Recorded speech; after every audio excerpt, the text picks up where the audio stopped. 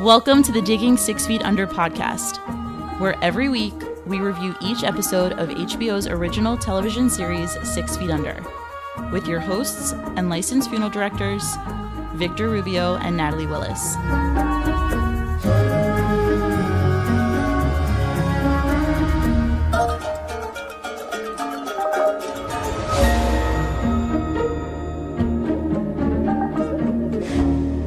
I'm Victor Rubio.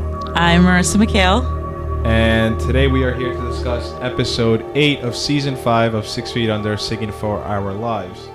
Today we have a returning special guest, married man, Colton Duffy. Colton, how are you? I'm good. I'm married. So you better be good. I'm very good. She's listening. She is listening. She now listens to the podcast. If we could at some point, she can't hear us, right? Because you're on headphones. I would just like her at one point, and I want it like kept on the air. I just want her at some point just to yell at you. Her be in the background. Like, oh, this is married life. I can probably get her to do that. She probably will. Easily convinced. Yeah, so I guess a little disclaimer. If this podcast episode is a little disjointed, it's because this is the first time I'm recording with a guest that I can see who's not in person. We have a little FaceTime tripod going on, so... It's really cool, though, because it really feels like Colton's in our living room. If he's sitting on this little thing. It is. It's a technology. It's great. Yeah. So, yeah, we're here with episode 8, and we are... I mean, these are like the last... What do we have? 5 episodes left, and you could, like, really tell... It's funny. I say every single episode. This starts the end game. I know. But this literally is like... Does it start the end game? This is... That's a great question. This one's a complete end game. Like, watching this one, I didn't realize it is showing so much about what happens in the next episode. And, like, if I'm talking about the end game and it kicks off the end game, this is at least the episode where the foot connects to kick the end game. No? Wow. Right? I thought it was the beginning of the game. Oh, damn. I didn't think about it like that. So, yes, we are here. All right, let's get into your wedding a little bit. I think it's cool for you because you have an episode before your wedding, and now you have an episode post-wedding. BWPW. Wow. Oh, man. So, a quick glimpse over of your wedding. Did a white pigeon show up on the cake? How did it go? Thank God there was no white pigeon. There was no talking to my dead wife or anything like that. So... no, it went great. It was an outside wedding. Houston, our weather fluctuates a lot, so it went really well. I couldn't have asked for a better time, for real. Awesome. And I'm weighted down by, as y'all have already seen, some metal now. So Yes. Now that you are a married man and a family, we do need to get your dog to earn some more followers. So if you want to go ahead and plug his Instagram. That's Abel the Bug, ABEL the Bug, BUGG for his Instagram. Please follow him. I need sponsorships. He's expensive. So, yeah, I'm tired of him mooching off of me. You know, it's funny. As I say that, we always discuss. We say like her dog is the dog, the official dog of the podcast. Yeah. He's passed out. Not even. He'll be snoring in 5 minutes. Yeah, it's a good story. It's like, oh, I wonder if we're doing good. Looks at the dog. Yeah, no. Well, We're that boring. He actually snores too, so you may hear him a little bit. We'll see. I think with all that being said, we could get into the episode. Let's get into it. Let's do it. Let me ask you being that Marissa was on this podcast, and if you know that, like, sometimes I have to fill her in on stuff because you're a little absent on the first 2 seasons. So I made you watch episode 1, season 1 finale, season 2, and whatnot. Yeah. Being that, like, because we're, like, recapping now that we're, like, 5 episodes to the end, did you... is there anything in this episode that you, like, were able to bring back from those episodes you watched? There definitely was. I don't know if we should get into that right now. But I was... yeah, no, there definitely was. It was funny because watching the episode, I thought to myself, why is he making me watching the, why is it what was this going to bring to it? But then watching this episode, it's like, okay, like that's where everything all ties in together. So it definitely was beneficial for me to watch those episodes. Yeah, there was a lot. She watched the first episode, and like one of the comments she made to me is they call him Dave in the the first episode. David is such a David. He's not a Dave, not a Dave at all. I thought that was so weird. So our death capsule starts out. This woman's rollerblading. Pilar is her name, right? I didn't get her name. Yes. Okay. Thank you, Colton. Sandoval, I believe. Yeah, Pilar Sandoval. And I struggled a little bit with what the death means, like the implications to the show, and I guess regarding like the business of the future of the business, it's kind of obvious, like because it's like a Hispanic woman, the whole Rico thing and whatnot. But I guess like the significance of it. So I kind of took so when she's I think she's off of the phone at this point, but she says I'm on my rollerblades, I should really take them off and walk. And then you kind of see her almost like grin, like a sinister grin, and I kind of felt like that was like Nate's mentality towards the end of like, I probably shouldn't do this, but and like goes for it, and then like look what happens. Right. That's kind of just like what I took from it. I didn't get a lot out of it, but I wanted to say a funny thing. So I actually watched this episode with Meg, my wife, and one of the things she said that I thought it was just kind of funny was she said it off-putting was, so she dies but the dogs are safe. And I was like, well, that's kind of random that the dogs are safe. She's like, yeah, I guess you could say they were saved by 6 feet because the leash is 6 feet long. I was like, what? Well, like said, I watched it. I was like, that's perfect. I would have mentioned that on the podcast. So. That's really funny. We have a Digging Dexter podcast, and on there, every episode I have what I call for Marissa a gasp out loud moment. I know there's moments when she watches it. When we watch episodes, we watch anything, right? There's just something that happens on screen. She gives the like. So let me ask you: when she gets hit by the car, did we not watch this episode together? No. We didn't watch it wow. Together. Probably. What do you probably? I guess. Okay, definitely then, definitely. If I could try to put significance to it, kind of like you said, I was thinking like life could change at any moment. Yeah. Because like Nate, literally 1 second, Bone Zone Maggie. Next thing you know, Nar, you know what I mean? Yeah, but yeah. I know in everyday life, like there are times that, and obviously not anything as dramatic as this, but I'm like, oh, I really shouldn't do this. I will anyway. And then it like immediately backfires. Yeah. Like, and you're like, what? Like I told myself I knew I shouldn't do this. Why? You know, that's what I took from it. Look at her face. She's so happy. Rollerblading. Colton, have you ever rollerbladed? Oh, yeah, I have, but it was, like 90s. It was like those 90 rollerblades, you know, where they were like multicolored, like pink and purple and... No, purple and green. I remember. No, don't take it back. You said pink. No. It was purple and green. I do remember that. I think they were like Nickelodeon themed or something. Last time you rollerbladed? I rollerbladed all over these streets. All over these streets? All over. Wow. I love rollerblading. I used to rollerblade that was my form of transportation before you could drive. You were rollerblading? Everywhere. Wow. Yeah. Oh. I rollerbladed 8 years ago in Venice Beach, and I loved it. Yeah. The idea of just like gliding. Yeah. Problem? Couldn't stop. No, the back. I couldn't do it. I wasn't capable enough, so I was literally my stopping technique was literally just crashing. No. But I tried to make it look. So we need to rollerblade in Venice Beach. Yeah, car alarms going off everywhere. Oh my gosh. And that's. I probably would have been stopped by a car. Wow. Our episode starts out with Brenda getting a sonogram. Without Nate. I was going to say, that's actually my very first note. That seems, I don't know, that seems weird. Weird, why? Like, okay, so y'all have gone into this together. You're going to have a family. You're going to have a child. And then they've already had their arguments over the possibility of there being some kind of a defect or something like that. And then she's going in to get a sonogram, not only just a sonogram, but then later on you find out she's finding out the sex without him there.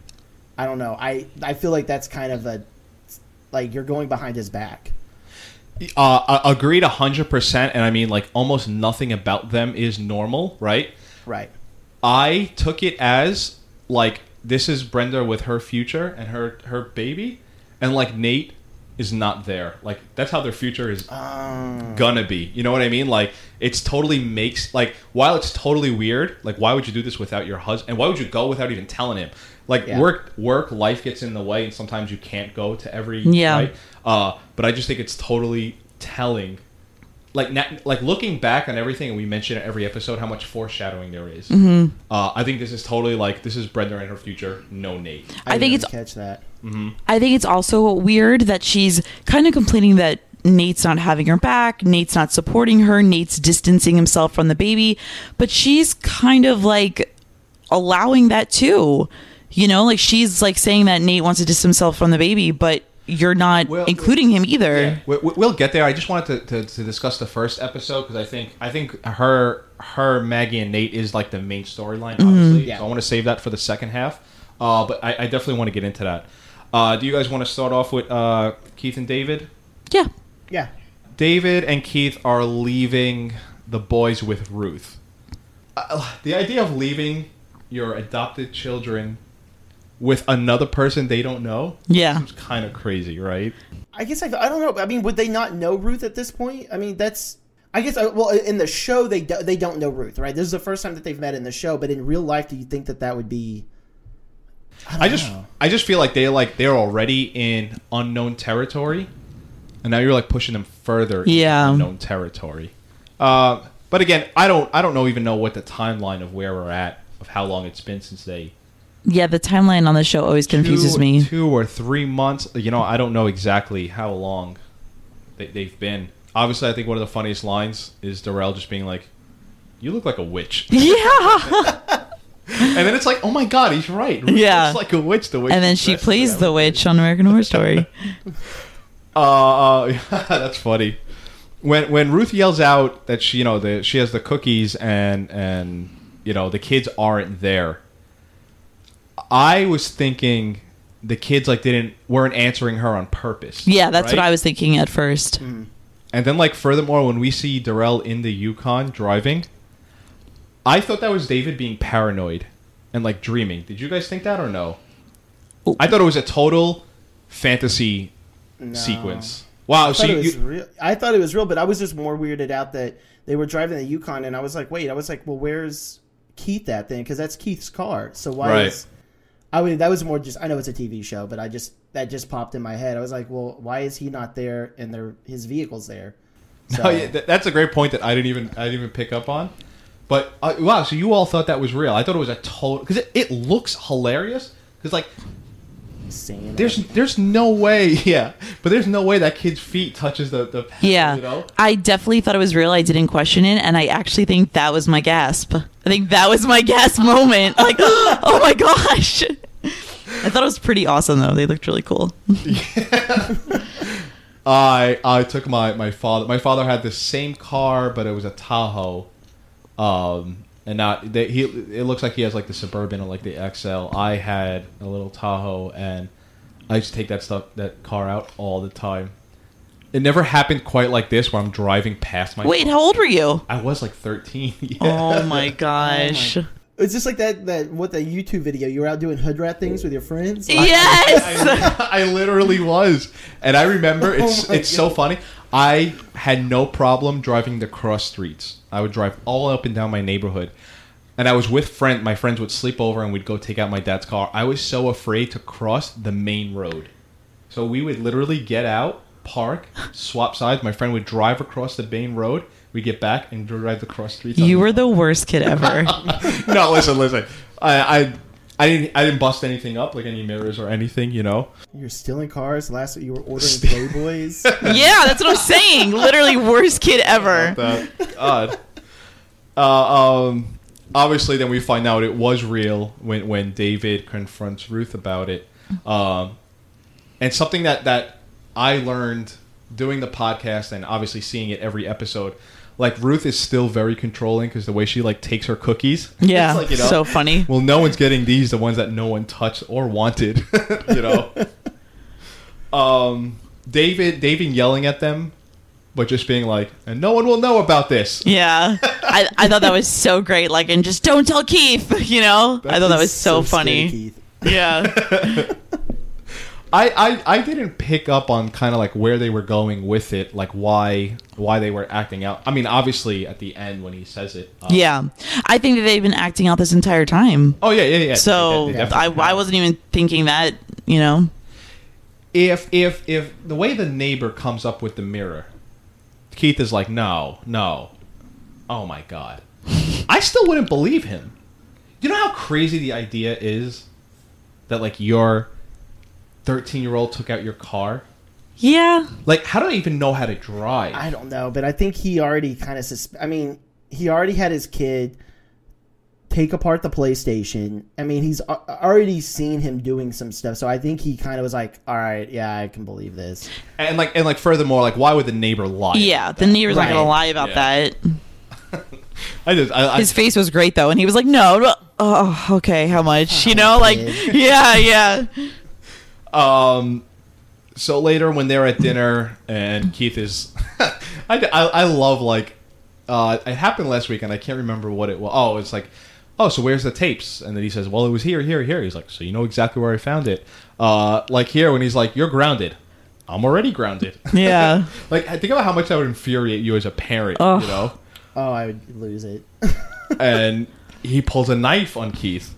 I think this is something, I don't think he like meant violence. I just think it was like, how can I one up Keith? Yeah, or maybe even like, what have I seen in like shows Yeah. or movies, Yeah. you know, because he's still Right. so young. He's a kid. Yeah. But I mean, it is scary. Like I imagine Yeah. this is like one of the dangers you face when adopting. Like you have, you know, you raise your kid however you raise them, and obviously a child is their own person.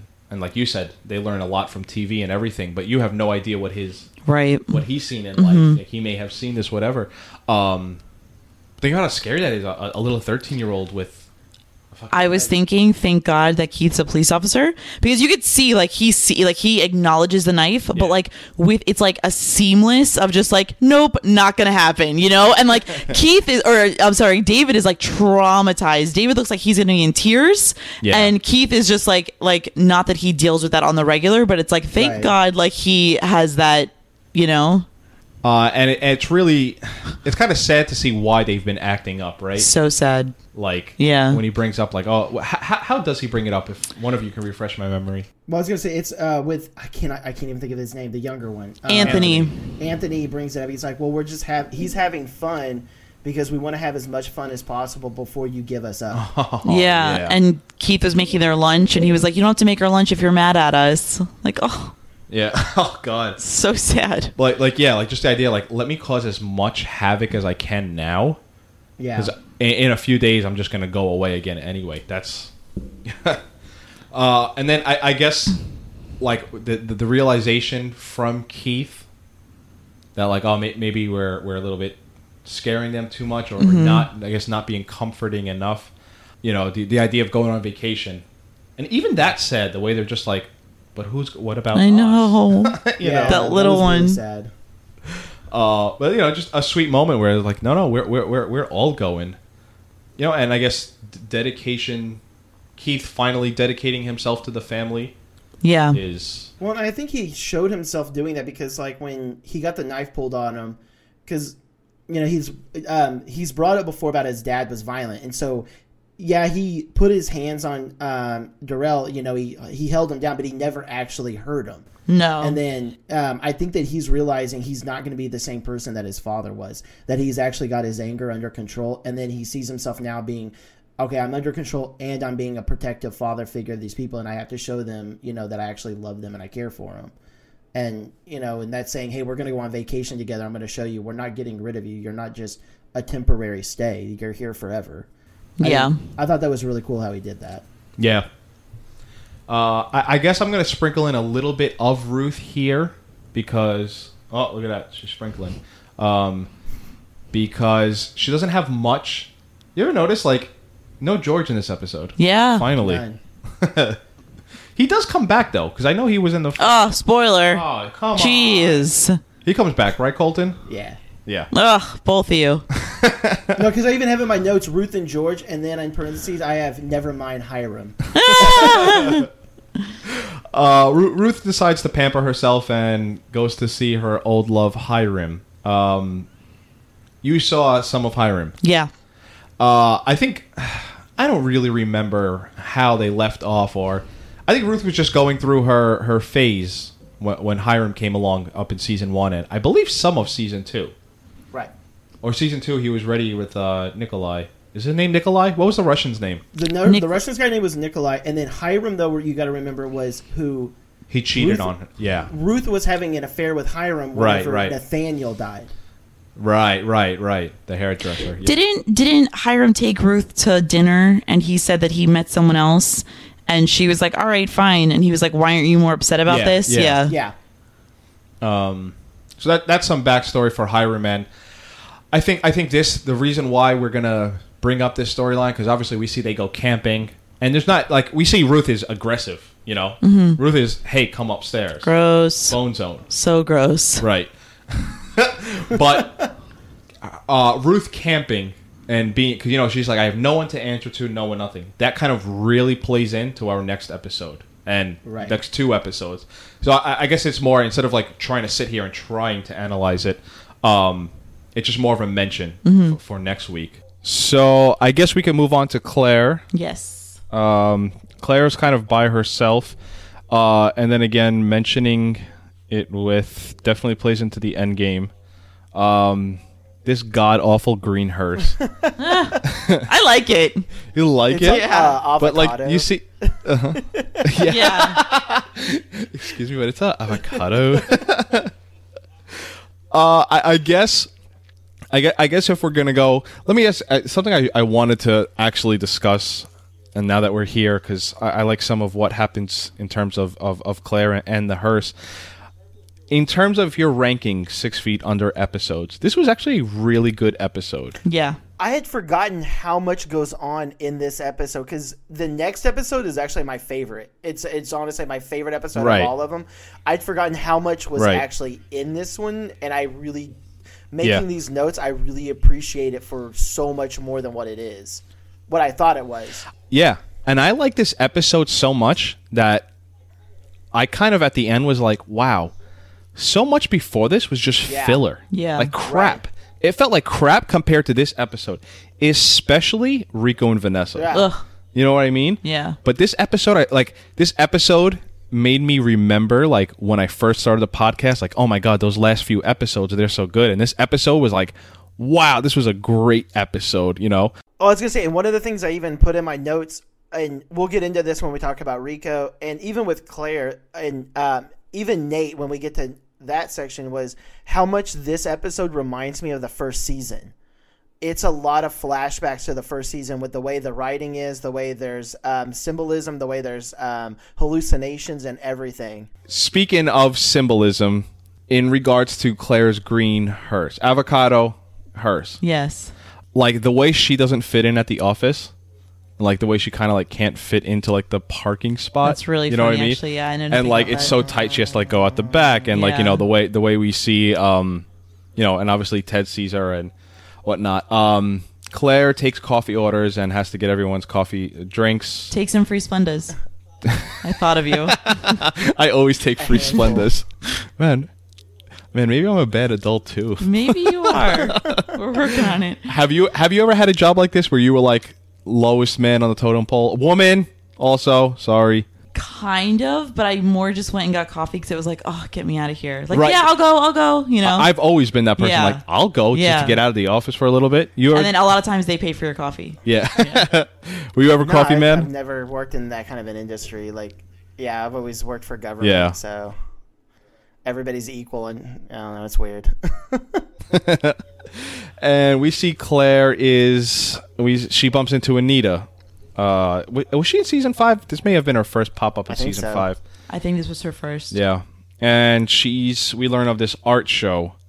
Talking about an episode where symbolism and everything, and it's obvious with Claire and Ted, like their prior lives, whatever, before they kind of met each other was just crap funny, right. Ted confronts Claire about the hearse, and Claire tells him, Claire tells him all about like the funeral home. She's like, yes, I live in a funeral home. And, you know, he even, Ted's reaction to it, and this is more like a funeral director rant here by myself. It's exactly what people say. Yeah. Because I did live in a funeral home when I was going to school in Pittsburgh. Right. And it was always like, oh my God, how could you do that? You know, that's so creepy. And it's like, you know, if there were zombies, I was going to go down this whole road about zombies, and it's like, no. But I love Claire's line, like, not as scary as this place. Yeah, that was so good. And if you're someone like Claire who like fears the corporate America sort of thing, yeah, like this is equally as scary for someone like Claire. Yeah. So we see that Claire goes to Ted's thing while Ted goes to Claire's thing. I never saw Ted as a frat boy, but I mean clearly. You saw it from the start. Yeah. I never saw like. I always just imagine him when I think of this actor. I just always picture him in the suit. It never struck me that he was a frat boy, but clearly he was. Yeah. You know, the way he sits. Guy. Yeah, and like they kind of agree. They have like the same agreement on like what. Well, not exactly talking about them as a future, as a couple, as together. Like they're definitely like they both don't want the suburban life, but they're also done with their prior lives. Yeah. But they want to move forward. Kind of like in this like a weird limbo growing up. I literally had it as like purgatory. Yeah. Where you're not at the point where you want like a family and kids yet. Yeah. But you also are done with partying and everything, you know? And we see Ted goes with Claire to her Anita's art show. Or was this Jimmy's art show? Both. Or it was both, yeah. And then at the art show, we see Russell show up. Yeah. Who did Who did Russell remind you of? Anyone? No? No. I had him as like a cheap, no-frills version of Jesse Pinkman. Oh, God. Yeah. Because he's like skinnier and scrawnier, and while Jesse Pinkman or whatever, Aaron Paul isn't really a big He's like person. the knockoff Jesse Pinkman. Yeah, but he looks like, you know, like the dollar bin discount. Didn't even place that, but that's 100% accurate. But just the way he showed him with that beanie and everything, you know, and how funny is Russell? Like, no, I know all of it. I love when Ted was like, "So you dated him?" Like, you know, like kind of asking nicely, but literally being curious. Yeah. And then I also thought it was funny how Claire finally acknowledged that all she did was have sex with people in her circle and actually laughed about it. I thought of you. Yeah. She was like, yeah, it was a really weird time. Like, I dated this one, then went to that one. And we all kind of, I was like, oh my gosh. So she finally acknowledges she thinks it's weird too. Once again, circled in my notes as if Claire talks about how small Los Angeles You want to know what's so funny about that? Went totally over my head. Of course it didn't even notice it. She literally was making fun of her. Like, everything that you say, she was saying about herself and laughing. I didn't even know. Yeah. You know what I picked up on, and it's so dumb. And I guess because I'm always trying so hard for like to look for symbolism, because there's two things here. Russell mentions he was hit by a car, and just the way are you okay? And he's like, no. These emotions, they're for me to process by myself. So like you don't get my, like, you know. But I guess I was thinking more of like the woman in the beginning was hit by a car. But like, what symbolism? None. Yeah. But like, I was just like, oh my god, hit by car, whatever. Has to mean something. Has to mean something. Detective Victor on the case. Yeah. I love, you know, there's like in my head, it's like Saturday Night Live when they try to like pretend someone is pretentious, whatever. The line, I choose to process these emotions by myself, is so great. That is such a great line to be like, I'm not there yet. I feel like the whole point of Claire meeting up with them is just to show how juvenile it all was. And I guess we did just kind of, like, you know, you guys talked about, I didn't even pick up on the Claire line. Well, I feel like that it was showing how juvenile it was and just how, I think they were kind of making fun of the art world, how they're all like centered on themselves. Like whenever Needy talks about, oh, well, did you see the piece that they had on Jimmy? And she's like, no, I didn't see it. But everybody there saw it. So why does it matter that she also saw it? You see what I'm saying? Like, oh, no, I don't know. It's kind of like all just like congratulating each other constantly. No, 100%. And I don't think I'll speak for the both of you. I feel like we are three people here, and I feel like most people, we don't get art. Yeah. Like, we don't get, like, we could go to an art gallery and Yeah. fuck if it's any different than the IKEA art we have hanging up, like, you know. I have movie posters on my wall, so I mean, Yeah. And I think there's tons of art in that, but, like, you go to this gallery and Yeah. all these artists, and I don't know, maybe, like, but yeah, there's definitely making fun of it. Yeah. yeah. But I also felt though that like Ted and his friends, like they were kind of making fun of them too. Frat like life, they're yeah. both I feel Yeah. like just realizing that like their past lives and their past friends are just not, you know, lining up. Like Claire, like you could see she kind of got disgusted whenever Edie was talking about, oh, buy my art. I need drugs and shampoo, and she was kind of like annoyed with it. Like, are you serious? Like that's all you're wanting? Yeah. You know, because she's actually had to live in the real life now, and she sees like, okay, it's more than just having fun. I actually have to earn a paycheck. I have to do this, and that's kind of what I saw. Like she doesn't like the corporate world, but she's seeing what it's really like to be in the quote unquote real world. Right. That's sort of like, I don't want to go on too much of a tangent here, but the idea of like regular life, like there's no payoff. Like art and everything, like, you know, it's like, look at them, they're all having sex with each other and doing drugs, whatever. And then once you realize you're over that, you go into like Claire's world where whatever kind of job you have, like the payoff is you have like a normal life. Yeah. Like, you know, Right. and someone like in Claire's situation, that's like hard for, well, I guess a lot easier now that she could kind of see it with some maturity. And then I guess to this, because when, you know, we see she meets up with Olivier, and like Claire being stagnant in life is like her actually growing, you know, because her here, she's being like, wow, my you know, we talk about the pantyhose and all that. Yeah. And the idea of like change is something that feels uncomfortable. Like we've talked about this, and actually next week we're gonna have Jeanette on from Humanology, and you know, she has a great episode on change. She's like, if you're doing something that's uncomfortable, Yeah. out of your element, that's good because change is growth. You know, if you did the same thing, if Claire was still in the art world, she would have not been growing. She would have been another one, you know, back with Olivier or, you know, whatever. I like the idea that Olivier acknowledging he was pretentious. Yeah. Like to see him like stripped down from like, I always hated Olivier, but seeing him here, I forget what the line exactly he says, but he says something where it's like, I don't have it. no. But we get the idea. Yeah. He's a lot more down to earth here. Yeah. I was going to say when he's in the classroom, he puts on a facade of this mightier than thou, but in real life, you can see who he really is there because he realizes Claire is now seeing who he really is. He's kind of I don't want to say he's a sham, but in a way he is. He's putting on this facade of, oh, I'm this great artist and I'm this and I'm that. In real life, he's like, no, I haven't done anything. Exactly. Yeah, exactly. Because he's like, oh, because if not, I'm going to have to go drive a cab. And look at, Right. he can't even drive. Like, you know. Exactly. Not sure if I've ever mentioned this on the podcast. This actor who plays Olivier, and forgive me, I don't have his name in front of me. He was, and possibly still could be Alan Ball's partner. What? I don't know if did you That's know that, pretty cool. Colton? Yeah, that's his husband because he plays. I think if I remember, I could be wrong. I think that's his husband because he's also in True Blood. He plays a really main character in True Blood later on. Yeah, but I know I had seen that they were partners, boyfriend, whatever. I didn't know if they actually got married. I think I could be wrong on that. Yeah, but I think they're husbands, which I think is kind of cool. Yeah, like, yeah. He brings because I don't know. I think he's a good actor and.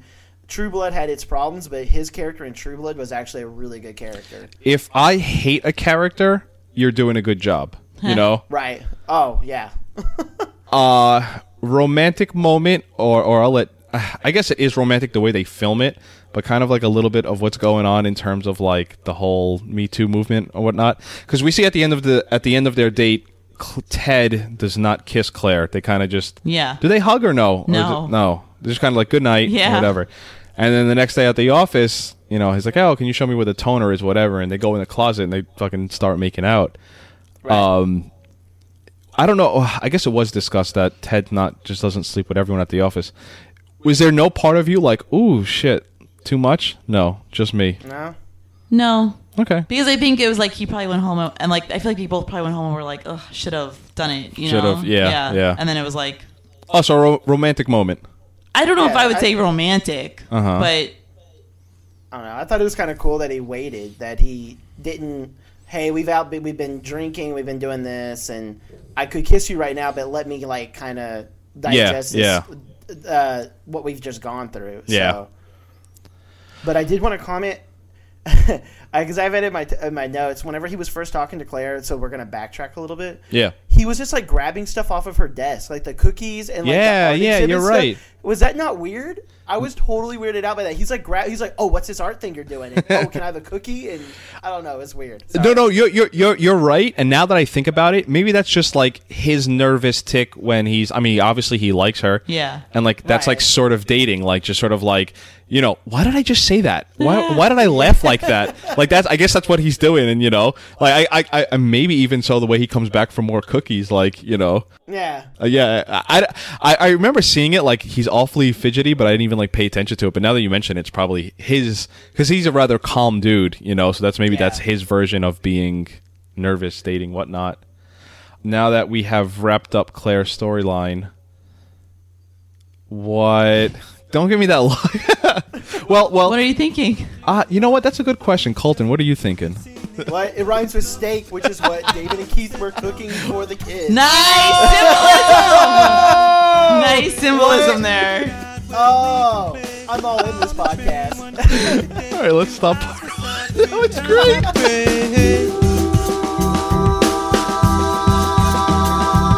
Soda pop, we gotta set up shop, and when the weather come, we got a pressure drop. We don't know, but every day I go to see what I can bring into a cameo. And now, a Digging 6 Feet Under health service announcement. My arm's numb. Numb arm. Numb arm. Numb.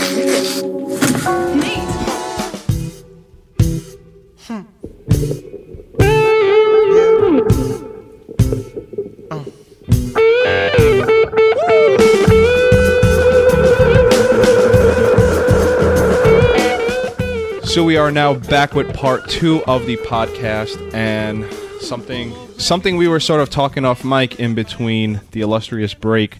The idea of these podcasts, these episodes, you know, these remaining 5 episodes being lengthy, because you know we were kind of talking like, oh man, we have so like you were Marissa, we're like literally anxious because we have so much to talk about, and think about how much we just did talk about. Yeah. And Colton showed us his notes. He has an entire note page just for the second part that we're going to talk about. I guess what I'm bringing up is like these 5 remaining episodes, because there's so much to get into. We're definitely going to go past that hour mark. I'm assuming we're going to be hour and 20.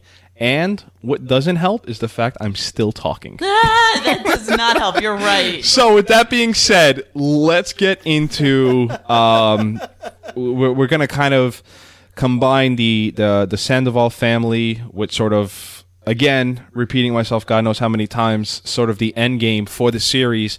Nate's making arrangements with the Sandoval family, and I had a little bit of a nitpick that Nate would have never met with the family. Like, why would he, someone who doesn't speak so Spanish, unprofessional to be? And I was gonna ask that, in your profession, like, what do you do when somebody comes in and like they speak a language that you? Well, here's what I said, because I watched that and I was like, oh, that's so dumb. Nate would have never met with this family. Yeah. Like, it just would have not happened. Like, Rico would have been there from the start. But Nate does drop the line, they were a walk-in. So, right. And so what happens is, and it's funny, you know, you can't get mad at them, but if people sometimes understood, if you have and obviously they're not thinking right. Someone in their family just passed, like they're worried, their concern isn't not making. Most people just think a funeral home operates the same way like Best Buy does. Yeah, I would never think to call. Yeah, right. Never. And I'm just saying, like, if you think about like funeral directors, and again, I'm not like sitting here trying to be like, think about us for a change, but I'm just trying to like put it on the opposite way. If you just walk into a funeral home and just want to make really big decisions on a funeral at the drop of a hat, like, funeral directors aren't sitting around like at a desk, like just waiting for you. You know what I mean? Right. But families aren't thinking about that. Why would they? Yeah. So that's why, to bring it back here, like Nate, they walked in. Nate was probably in the middle of doing something, not embalming clearly, and like, oh, let me take this family. Oh my God, they speak Spanish. Well, I don't know how else to deal with this besides get a dictionary or translate or whatever. Right. something it's really prevalent down here in South Florida. Like, we have a lot of families who speak Spanish. I speak somewhat of broken Spanish, so I can, like, somewhat try my hardest. I'm shocked. But you know, I guess in South Florida it's really important. I imagine in parts of California where there's also a huge Hispanic population, you got to have someone who speaks Spanish. Yeah. Like, it's just part of it, you know? I feel like almost like in every job now, it's like part of it. But I'm sure even more so in your job, and especially with those arrangements. Like, if you mix up one word or one thing that they want, that's everything. Yeah. We get into a little bit where he goes downstairs to get Rico and is just sort of like, hey, I can't, you know, can you know these words, whatever. And Rico's like, first the idea of Nate's making arrangements. Nate doesn't embalm. It's very expressed very clearly here. And if you've noticed, we've always talked on the podcast about how they only have 3 workers. Like, there's so much in any job or industry, something like this, where you're there's a lot of hands. You know, the idea they only have 3 of them, and Nate, one of the owners, can't even do a huge aspect of the job seems crazy. But something furthermore, a huge thing, and while I explain it, you could see why it's such a big deal. The idea of next of kin rights. So, you know, if you're married, your spouse is automatic next to kin. You're not married, it's your parents. There's no parents and no spouse, it'd be your siblings, you know? The idea that, like, Nate doesn't know that. He's like, I think she's married, or I think he, you know what I mean? Yeah, I was gonna say, because that was actually one of the things I wanted to ask. Then, so he says, I think they're divorced. I was gonna say, or they're separated. So if they're separated, and say they're not like legally divorced, but they're separated, then who's gonna be the person that would make the arrangements?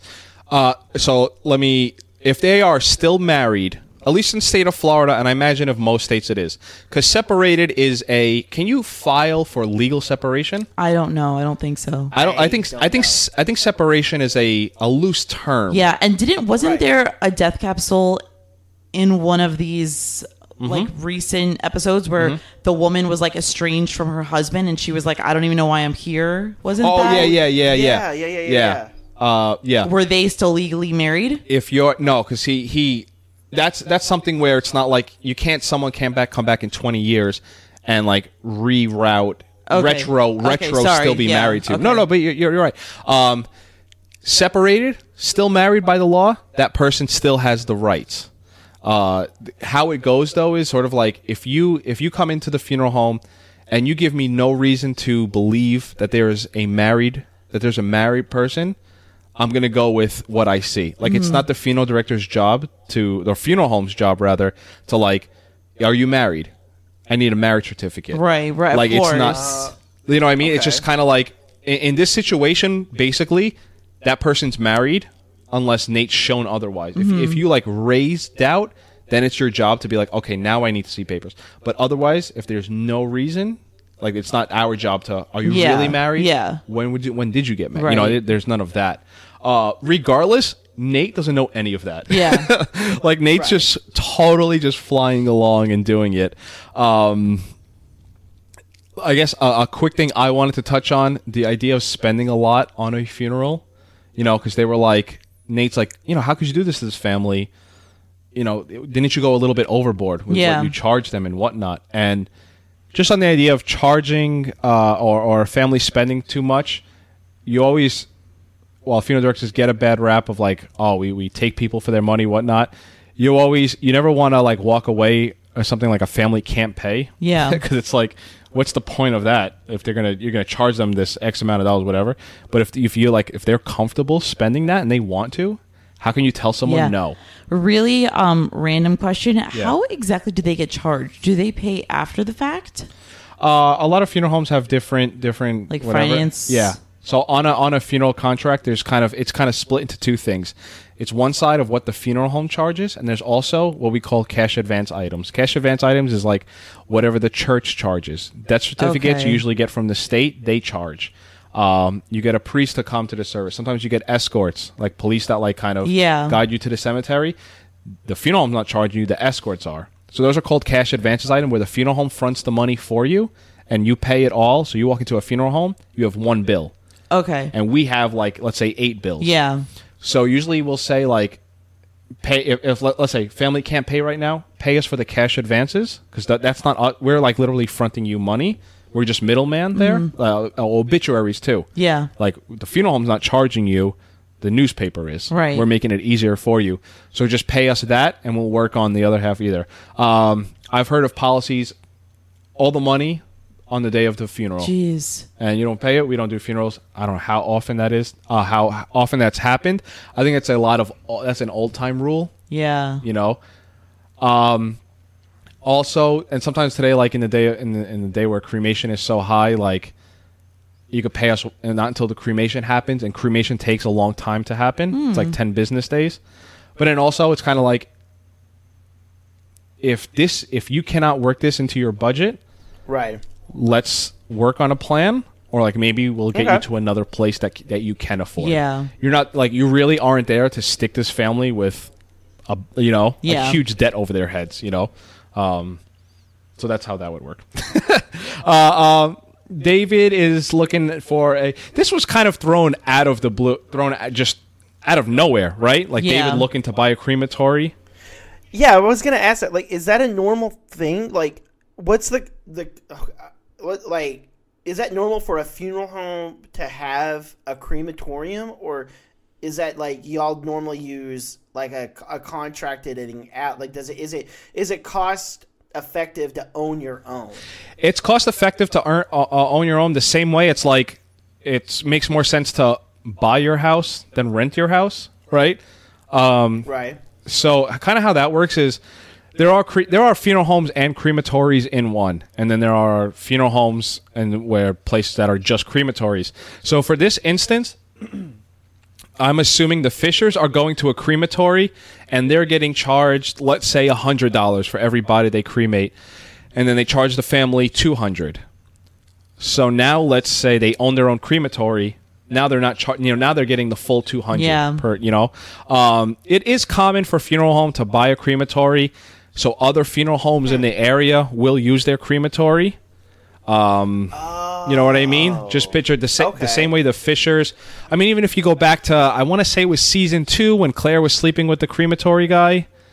Right. That's the crematory the Fishers are using. So now the Fishers want to buy their own crematory. So other funeral homes, they make money by other funeral homes using their crematory. Okay. And I guess that sort of advances us to, they have a sit down about the future of the business. And instead of taking bonuses this year, they're going to, they each have their own 3 different plans. Yes. Out of the 3 of them, let me ask you guys, actually, who do you think is the most, not safest, the smartest? Oh, man. Wow. Go ahead. No. No, because it's funny. Go ahead. Well, I was going to say, in all honesty, I mean, I get where Nate's coming from, but from a business perspective, it doesn't make sense. Right. I honestly think that Rico has the best business model. Interesting. You? So it's kind of funny. Nate is last. Yeah. Rico, I thought, was the most confident and the safest. Right. But David's made sense while watching, but then just hearing you talk about it, and I obviously assumed that the funeral home would own their own crematory for those purposes, but I didn't realize about the other surrounding funeral homes that would use it as well. Yeah. So after hearing your background on it, I guess I would go with David's. Yeah. But Rico's definitely seemed the safest. And in a smart way, and he definitely seemed really confident about it. Like he's been thinking about this for a while, So prior to this, I would have said Rico. Well, it is interesting to see. I'm going to go a little bit of tangent here. It is interesting to see that David is hands down the most business smart person here. Like he's clear, he clearly cares about the future and everything, whatnot. I was even going to go on and say, I don't even know if Nate's was a business proposal as much as it was like a philosophy. Yeah. It was more like personal. That's it. Yeah. Like I don't even, because David even says it like, well, is this is this like your idea, or do you have are you actually going to say something of substance, or are you just going to ramble, Let me say this on the 2 parts. Obviously, cremation is on the rise, so obviously David has like the most Yeah, and especially this was 2005. yeah. Right. So But let me say it too. I listened to a sports show, Dan Le Batard, and he says one of the truest things. Like, America is browning. It's getting darker, and that's not that. Like, we're getting more Hispanic by like it's inevitable. Like, you know what I mean? The Hispanic culture is larger today than it ever was, and that number's not going down. Yeah, like it's becoming more. You know, I mean, I'm talking. This is such a small scale of what I'm about to say, but like the NBA now has like Spanish, like forgive me for lack of a better what it actually is, but like Spanish nights where instead of the Heat, it's like Los Heat. Oh no, El Heat. Mm-hmm. And all these NBA teams. I mean, obviously, I know baseball does something similar. Yes, Colton? They do something like yeah. Baseball has the same. So here in Houston, we have we have baseball. Like obviously, Houston Astros, right? You know, World Series champions. Woo! Yeah.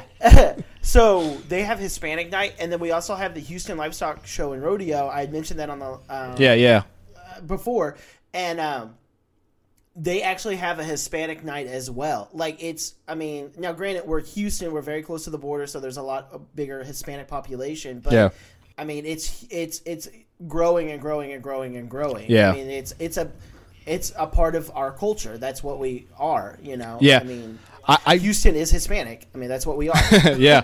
I wonder, like, we're not going to, but like if in 10 years we look at this conversation, because like 10 years ago, it's kind of like, I don't know if I agree with you. Now it's like, it's undeniable how much, you know,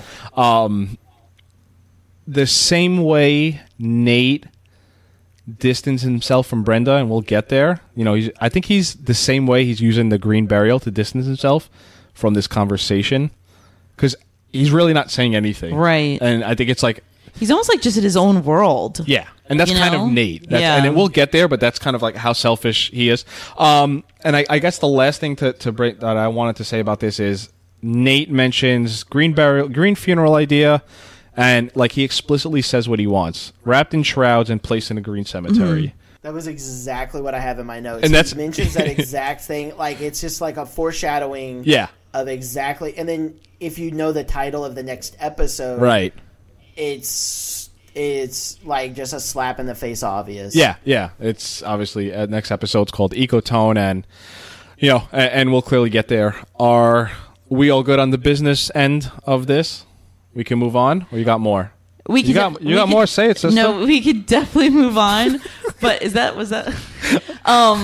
But I guess I thought it was kind of cool that there was some of the business aspect of it, because we've talked about how this is a show about a funeral home, but it's like so much a soap opera than anything else. So it's kind of neat to see that aspect of it too. Like, I wish that they had a little bit more of that every once in a while. But no, that was it. That was good.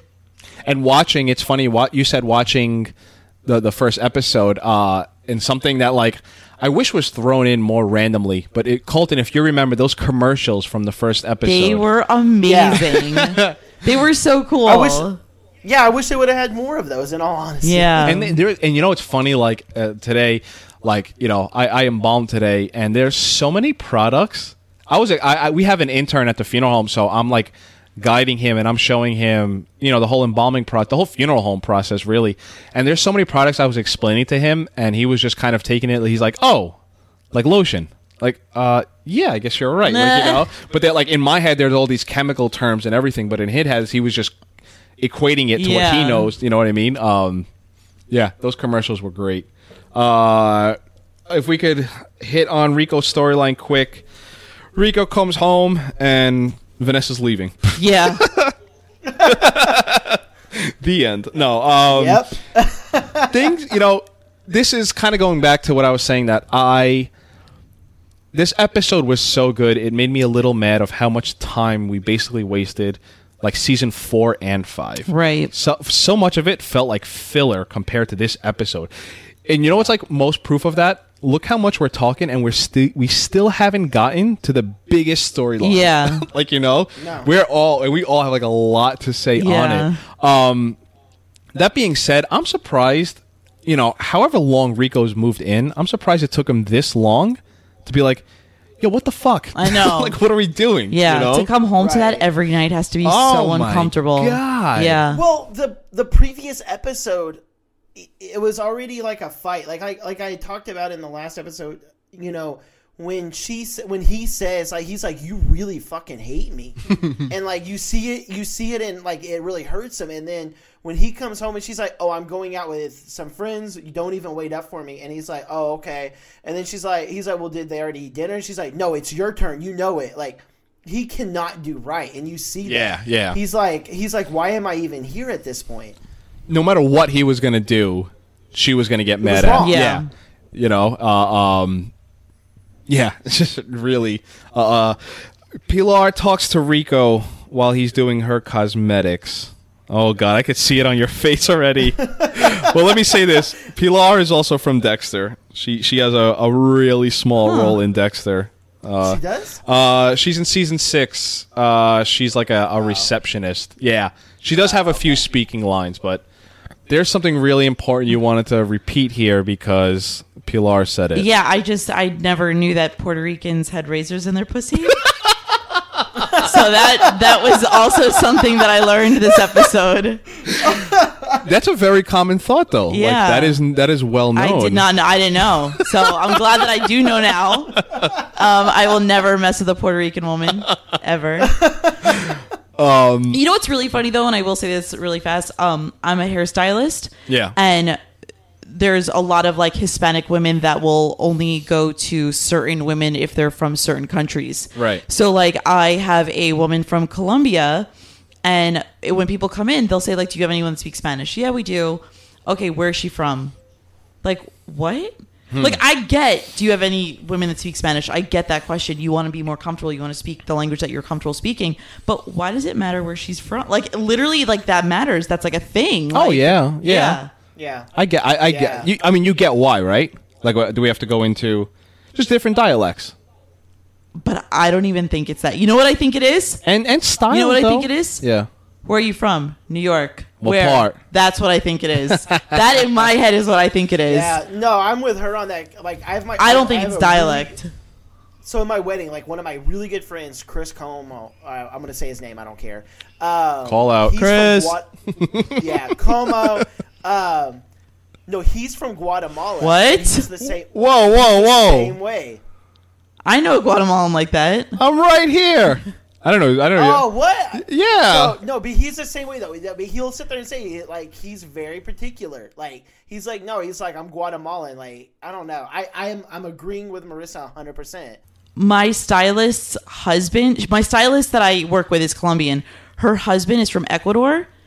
Only wanted to marry a Colombian woman, and like would frequent Colombia and like meet, and then like met her and they got married, whatever. But like specifically like wanted a Colombian woman, like did not want an Ecuadorian woman, did not want like I think it's I don't know. I think it's To go back to your story for a second. She said, did she speak Spanish? Yes. And then where's she from? Yes. No, but there's a huge dialect. Even Mexico and Guatemala border each other. Yeah. And there's some people who can't understand each other. I guess The same way Florida borders Georgia. Yeah. Like it's I'm telling you, because there are slang words in my family in Guatemala, like what they say. And I've asked when I moved down here, there's a big Hispanic population here, and I've asked people like, hey, what does this mean? Because I've heard it my entire life. I never bothered to ask what does it mean. And they're like, we have no idea what you're saying. But I guess what I'm referring to, and I think that the show speaks for too, is that she's like, obviously Vanessa's Puerto Rican. Yeah. This woman that died is Mexican. Yeah. So she was like, oh, get yourself a Mexican woman. Right, Like, and that right. has nothing to do with diet. Like that has. Oh, yeah, You know no, what I mean? true, Like, true. like, oh, get yourself a Mexican woman. Yeah. I'll forgive you a second time. Da, da, da, you know. That's how. Yeah, exactly. Because that's how Chris will be. Like he'll be because, like I said, he's Guatemalan, and then like things will get brought up, and he's like, "Wait, are they like Mexican?" I'm like, "Yeah." He's like, "Oh, so they think they're better than me?" And I'm like, "Wait, what?" I'm like, "No, that wasn't mentioned." I was like, "He happens to be It's a Mexican." thing. No, I'm telling you, it's 1,000% a thing. And I'm just saying because I know my family does this. I don't do it because I'm not blood from Guatemala, but I'm telling you, my family, they do that. Like, I don't want to go too much into like my family group chat, but they definitely make fun of other countries, Yeah. but the same way you would make fun of someone from Boston just Yeah. because they're from Boston, they have a funny I just accent. thought it was funny because just that she said that, get Yeah. yourself a Mexican woman. Rico's manifestation, like we're talking about with Pilar here, I feel like this is the same exact one he had with Sophia. Yeah. Well, I guess not a manifestation. He actually had the conversation with her, and like it brought me to the idea of like how dragged out this has been. With really not a lot of movement. Like it is None. slow as hell. That being said, like we just got finished saying like, oh, man, I wish there was kind of more funeral stuff. Like Rico could have been doing this and involved in the funeral industry. To be honest with you, I really liked seeing Rico more like confident in the funeral industry, and I Yeah. think that he was making such good points. Like Colton and I both said, we really thought his business plan was like the best. Yeah. That he was making such good points, and it's almost like that feels to me a little wasted on like his storyline with Vanessa. No, I'm agreeing with you. That's exactly my point. Like if and let me like push it further. If the solution to this was gonna be let's go out and eat, Yeah. like then what was the point? I know. Like Yeah. now it feels even more. At least maybe the ending could have been like he broke his leg and Vanessa had to pay him and whatever. Like like it was literally like, well, you want to go out to eat? Yeah. All right. See, but I didn't get that. I didn't get that was how it ended. I get it. I got it more as so when they're eating like their spaghetti or whatever. He comes back. He's saying more like, "Look, you're wanting me to be here, right? You're wanting me to be here. You're wanting this. Look, I know that I fucked up. Like he cheated, right? He did a horrible thing, but."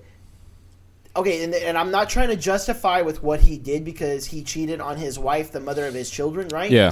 But at the same time, she's willing to, quote unquote, forgive him. She has to do something as well. She has to forgive him, and she's not doing that. She's, okay, if you're willing to forgive your husband for cheating, then you have to do work. You also as well have to forgive him, and you have to work on it, and she's not wanting to do that. She's wanting him there, yes. She's wanting him to, hey, it's Wednesday, you make the kids meals. I don't care if you order pizza. Fine, whatever. She's wanting all of that, but she's also not forgiving him. She's not working towards, hey, I do forgive you. I know you messed up. She's just saying, no, I'm going to hate you forever. And that was what I got out of that is she doesn't know how to fix herself, and he's going to have to help her.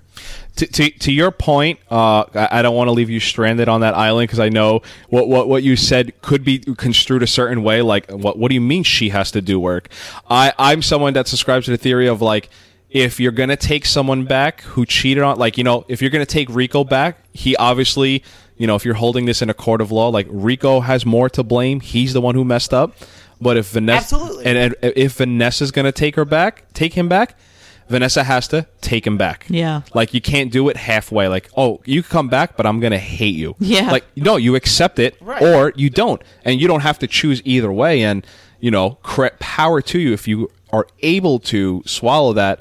Because you got to remember, she didn't just take him back. She asked him to move back in. Right. Yeah, I agree with you. Like she has to do her part. And if she's going to forgive him, Yeah. Right. I guess with that we can get to the main event, so to say. Ding ding ding. What? So obviously we spoke a little bit about it in the beginning about the idea of Brendan gets the sonogram and actively choosing Nate not to be there. And then I guess their next thing, and they talk about a little bit the idea of like Nate's bringing me to this Quaker service. Oh, I can't believe you're going. Whatever. I think the same way. It is really evident. Brendan didn't even have to say it. The idea of like he's using the religion to get away from, like the idea of like I know it bothers you, so I'm going to put myself deeper in it. Mm-hmm. and having the Maggie helps Nate, hurts Brenda, obviously, definitely. But I kind of think too, and I don't know if Colton, you had said this or whatnot. I think Brenda's using the baby to also distance herself from Nate. Yeah, She is. Yeah, and I think she proves that with not including him. Not Sonic, including him. Yeah, but I think that that they're both like definitely not working together at all in any way. Nate keeps calling the baby it. Yeah. I have such a problem with that. Yeah. That hurt me. For real. When he was like, it could do this, I was like, dude, no, don't say I that. have that problem though, and like I say, there's a block in my head that prevents me. I don't think I've met a baby that like I didn't care about, so it's not like something I don't care about. I just have a problem. I have the same problem with dogs. Like, I'll bring it over here. Like, you know what I mean? I don't know if you've ever heard me say that. No, his name is Abel, and you will call him. By the way, you can follow Abel. There you go. Oh yes, that was perfect. I so badly want this to be a cheesy Instagram plug podcast. That's so great. I'm so happy you did that. Please go follow him.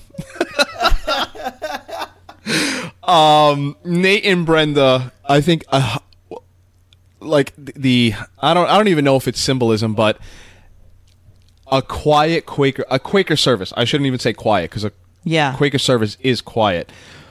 Brenda and Nate rolling in there, fighting, is so oh my perfect. Gosh. Oh, no. Did y'all not catch that? What? They came in fighting, and then the car ride home, they were silent. Yeah, I had that a little bit later. But yeah, that's really is funny the word? Ironic, I would say. Yeah. Yeah, that's better. Yeah.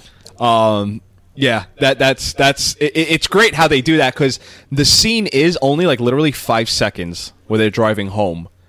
And you're right, like all they're doing leading into the service is like just fucking bickering, you know.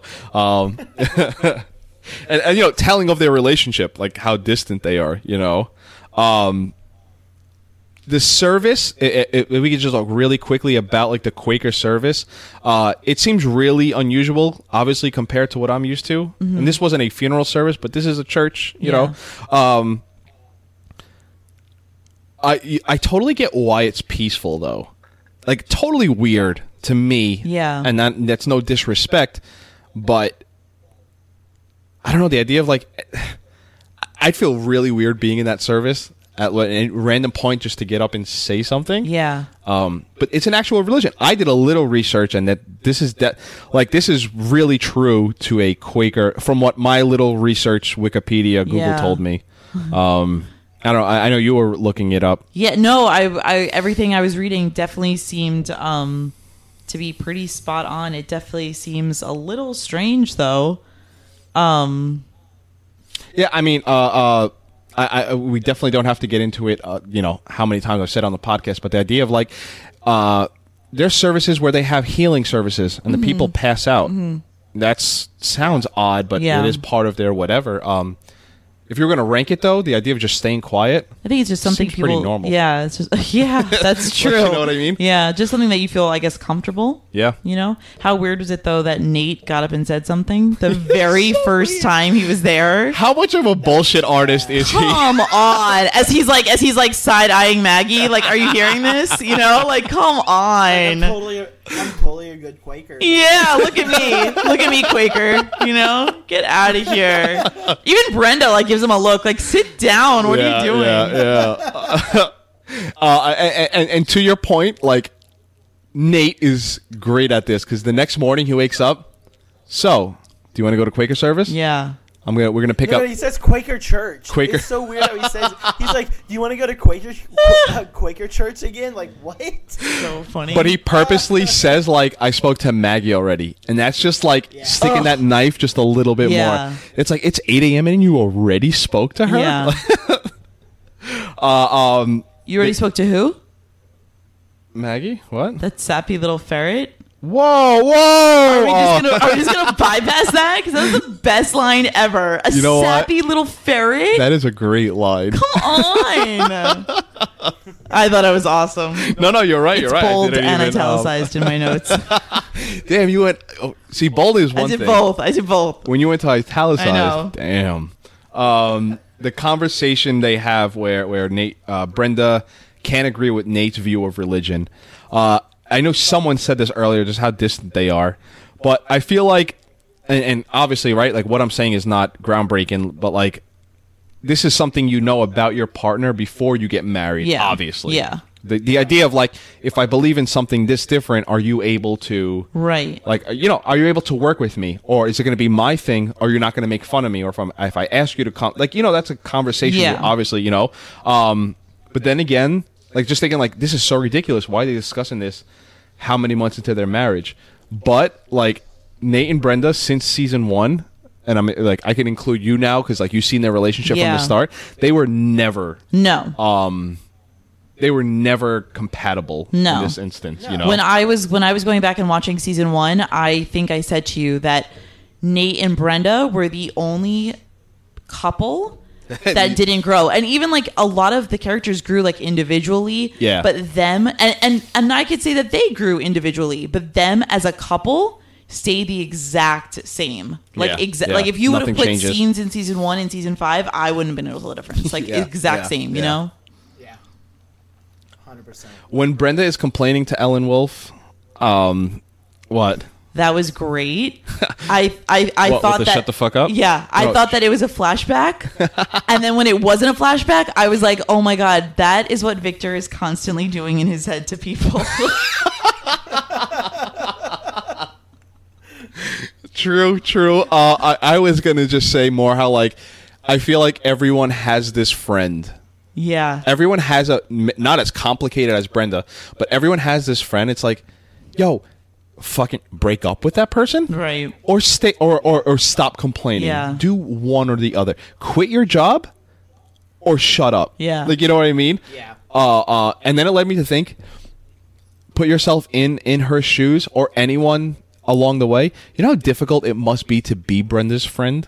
Yeah, Like, that's a difficult person to, like, you think, you know, if you have a friend, you know, you think of that, you shape you categorize that person. You know, that person's this, I could do this or not.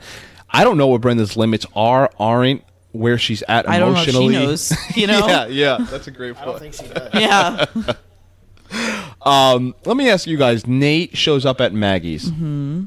Did he say he was going to show up? Was that ever discussed in the episode before he arrives there?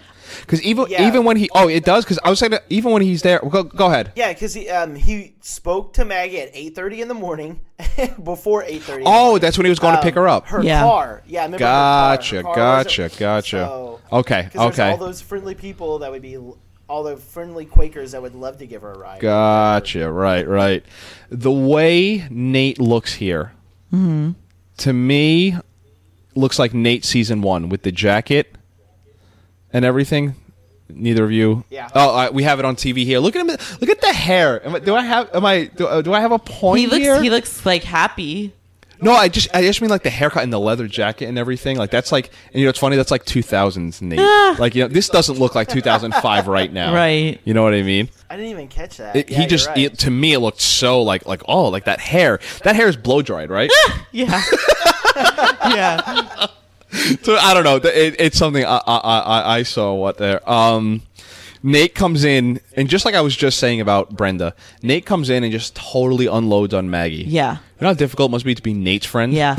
Also, Nate mentions it now when he's with Maggie. He also mentioned it at the first Quaker service. That he's so stressed out with work and he just deals with death at work so much. And where did all that come from? Well, yeah, I have a total thing of just like, wait, you don't embalm. Yeah. You can't meet with families. Like, meeting with families is, and you're barely at work. Yeah. Where's your stress? I just feel like he was so stressed at the Quaker ceremony or the service, and then he's so stressed at Maggie's now. Oh, work is it's so stressful. It's such a long day. When did that Yeah. You know? I would say though, him being stressed and tired and whatever he is, the way he comes in, unloads all his problems, it's all about me. Yeah, the definitely. same way Brenda, That's all it is. and the same way he was loading on Brenda was unloading on Ellen Wolf, and this has been something that I used to struggle to see. It's obviously never been more clear this episode. These two people are so narcissistic. Yeah. Everything revolves around me, you know, and this is just the most telling aspect of it. And that's why I guess they're both so destructive. Yeah, At the same yeah, time. yeah. They're not thinking of anything else but themselves. Similarly, you know, it's funny, Ted and Nate kind of both say the same things in this episode. They don't want to end up like their father, and they ended up exactly like their Yeah. father. I don't know if, I'm sorry, correct me, did Nate say it in this episode? I don't believe. I don't think he did. I don't think he did. No. Okay, I thought I caught it because then I guess it was more of okay, I guess more of the similarity of why Nate and Maggie are here. They're both here because their parents asked them to stay, and they stayed, and look what happened to both of them. This leads up to them eventually kissing. My question, let me ask both of you, what is Maggie attracted to here? Because she stops it, but then she goes along with it. Yeah. I don't know. That was kind of... That actually kind of weirded me out because she was like, no, and then he kept going. I don't know. That kind of weirded me out, actually. I mean, and it wasn't forceful. No. Like she at first she said no, but then she kept letting it go, and then I was like, well, wait, I know what Nate's into. Maggie's just a stand-in. Yeah. Replace Maggie with anyone. Replace her with Drew Barrymore because she looks just like Drew Barrymore. I have to put that in here. Maggie looks like Drew Barrymore? You don't I think she so? looks like a young Drew Not at Barrymore. all. I think I think Not at all. I think to Colton's point, there's a She looks like the off-brand Drew Barrymore. yes, the off-brand of Drew Barrymore. The knockoff Like, second generation? yeah, like not Cheerios, not Cheerios. Like Drew... Like- no, like Drew Barrymore is like my celebrity crush. I think she is like one of the most beautiful women out there. But then I see Maggie and I'm like, that looks just like her. I don't know what it is, but she looks so much like her. I wouldn't say just like her, like not the I way. don't see it. It's close. You're in the ballpark. You're in the ballpark. If we gathered every woman in America who looked like Drew Barrymore, Maggie would be inside that ballpark. I think so. And while we see them getting into the bone zone and everything, kind of gut wrenching to see like while this is going on, Brenda went to the service. Terrible. Oh God. So sad. Also, really fast and not trying to get too crazy into it, Get crazy. but I feel like them having sex was completely different than any sex at least I've seen with Nate and Brenda. Well, do they show any of the sex here? Because I feel like they're kissing, and the next scene they're cuddling. Well, but okay, so then the kissing, like the Okay. like you know what they're doing though. Oh, no, I know, But like I know. the intimacy aspect of it, Yeah, there's a lot. was totally different. It was like slow and like passionate and intimate. Yeah, Literally. and like super powerful and like Yeah. for one, for it to be the first time that they're in that situation. Yeah. But two, when you see him in that same scenario with his wife, and it's like nothing like that. Yeah, Like yeah. that like speaks like volumes, you know. I mean, just off the top of my head, there's a time where it's just like, wasn't he complaining? No, I'm sorry. I was thinking of Rico. Forgive me. So our episode ends with feels like took a lifetime to get here in terms of, and I'm not complaining, this episode, because we are a rather long episode. Yeah. But also like the podcast to get to this point, you know? Yeah. A question here. After post-sex, they're oh, you got to go, whatnot, right? Nudity is intentional on obviously on this show and most shows. Any idea of why they showed Maggie's breast? It's not like it was like I get it before the sex. Yeah. Like that's what Nate. This is something, and it's like 3 seconds. Yeah. But they made it a point. Yeah. And they had to have a conversation with the actress. I don't know. It could be like kind of like with what I was saying, like with like the super intimate moment. Like it could be like just like vulnerability. Could be. I don't know. Yeah. But just like showing like. Yeah. She kind of almost looked uncomfortable when she was She like, taking her did. shirt off. And also did. like she Like, was crying. I think she Yeah. kind of regretted having sex with him. I think she was kind of like, this shouldn't have happened. That's kind of how I interpreted it. Like she was like, she doesn't want to take it back. Like she wasn't forced into it, but she was kind of like, I let my emotions get the better of me, and I want this to end. So I'm putting my clothes on. I want to be done with this. I'll tell you what, it's one of the first times I asked a question on the podcast, and like both of you like totally answered it and connected it. Because like, yeah, that makes total sense now. Like I literally was like, why is she nude on the screen? I Yeah. don't get it. I don't understand it. Yeah. But also trying to understand that's intentional. Yeah. They literally sat there and like, all right, now Maggie, take off, and they had a you know what I mean? Yeah. But yeah, add to it, she's crying. She definitely regrets it. See, now I didn't think, like, I felt her crying was a little bit more of like, I knew, like, I wanted that too, but I know, like, you're gonna go home to Brenda tonight. Yeah. And I'm gonna stay here. Right, and like like that's how I took it. Like, I don't feel like she was like, oh my God, I shouldn't have done that. I think like she knows exactly what she did. She was happy with what happened, but like, you're going home to Brenda now. Like, and like, I think like when he's like, are you crying? And she was like, yeah, you should probably go. Like, she's saying you should probably go because it's like, this isn't real, like the real world. Like, this is like, and that, and you know, like, to your point, like, they, you know, she kind of talked with Ruth here and there about, oh, she's seeing guys, but she's not. She's dating or whatever. Like, you know, and why wouldn't she be lonely? Yeah. You know, some of the conversation started new city. You know, how you're adjusting to LA and everything. You know. Nate says this wasn't planned, and I have two things on that. One, definitely planned. Yeah, totally planned. but you know, sort of the same way, like the death capsule, that woman, you know, when she's rollerblading down there, obviously that wasn't planned for her to get hit like that. But like, as he says this, how do you want to categorize this? Is this an aneurysm he has, a seizure? I thought it was a stroke, but I don't know. I thought it was a stroke. So his stroke, as he's saying, like, you know, like, also a stroke isn't planned, and you can't even prepare for a stroke. Oh, that's interesting. Like, it sort of just happens, you know. So I just think that was like kind of, because he says this wasn't planned, and the next word he says is, you know, my arm. Right. That ends the episode for me. I'll let you guys, if you guys have anything to add to it. I was gonna say, did you notice, or maybe I'm not remembering it right, but one of the things I picked up on. So he's had technically 2 strokes, or whatever you want to call it, with his AVM. Yeah. And both times has been after he cheated on Brenda. Get the fuck out of here. Remember? Go ahead.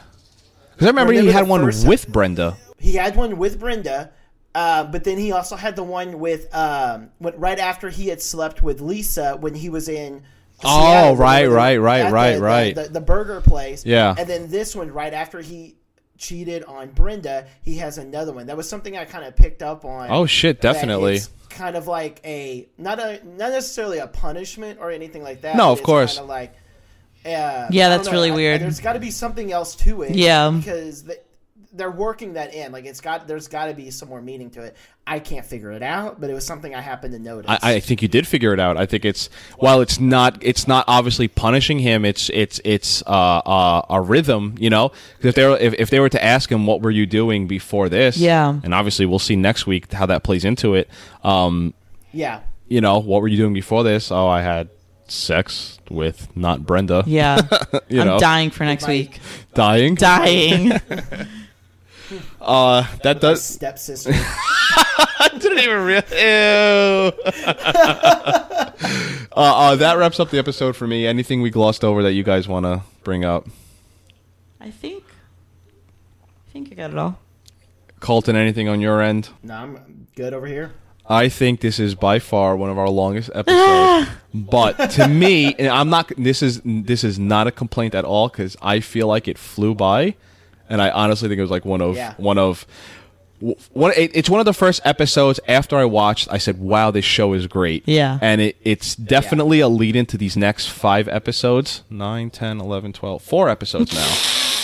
I'm counting on my fingers, by the way, everyone. Because I clearly can't know the difference between 12 and 8. But no, this episode, when I finished watching the episode, God, this episode's great. And you right now, I never heard you say the words, I'm dying for next week. Yeah. And this is like one of those great episodes. Really excited for the ending of the podcast. Weird to say that. I'm not excited for the end. I'm excited for these next few episodes. Yeah. Colton, thank you. And where could we follow a certain furry little guy? And once again, it's Abel the Bug. Let me get that plug in there. ABEL the Bug. BUGG. Nice. He's adorable. Please follow him. I guess that wraps it up for this week. Wrapping it up. And what episode is next week? Episode 9. There you go. There we go. Thank you for listening. Thank you, Colton. Thank y'all so much. We will speak to you next week. Bye. Another place to be. We believe. We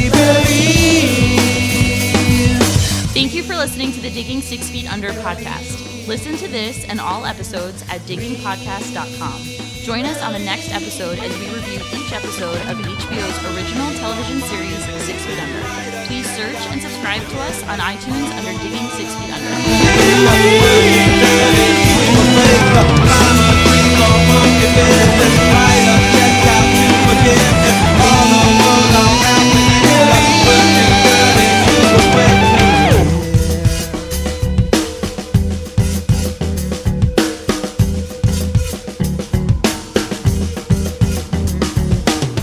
The motive, the measure, the purpose, the pleasure, the risk is it worth it, the disc is it perfect.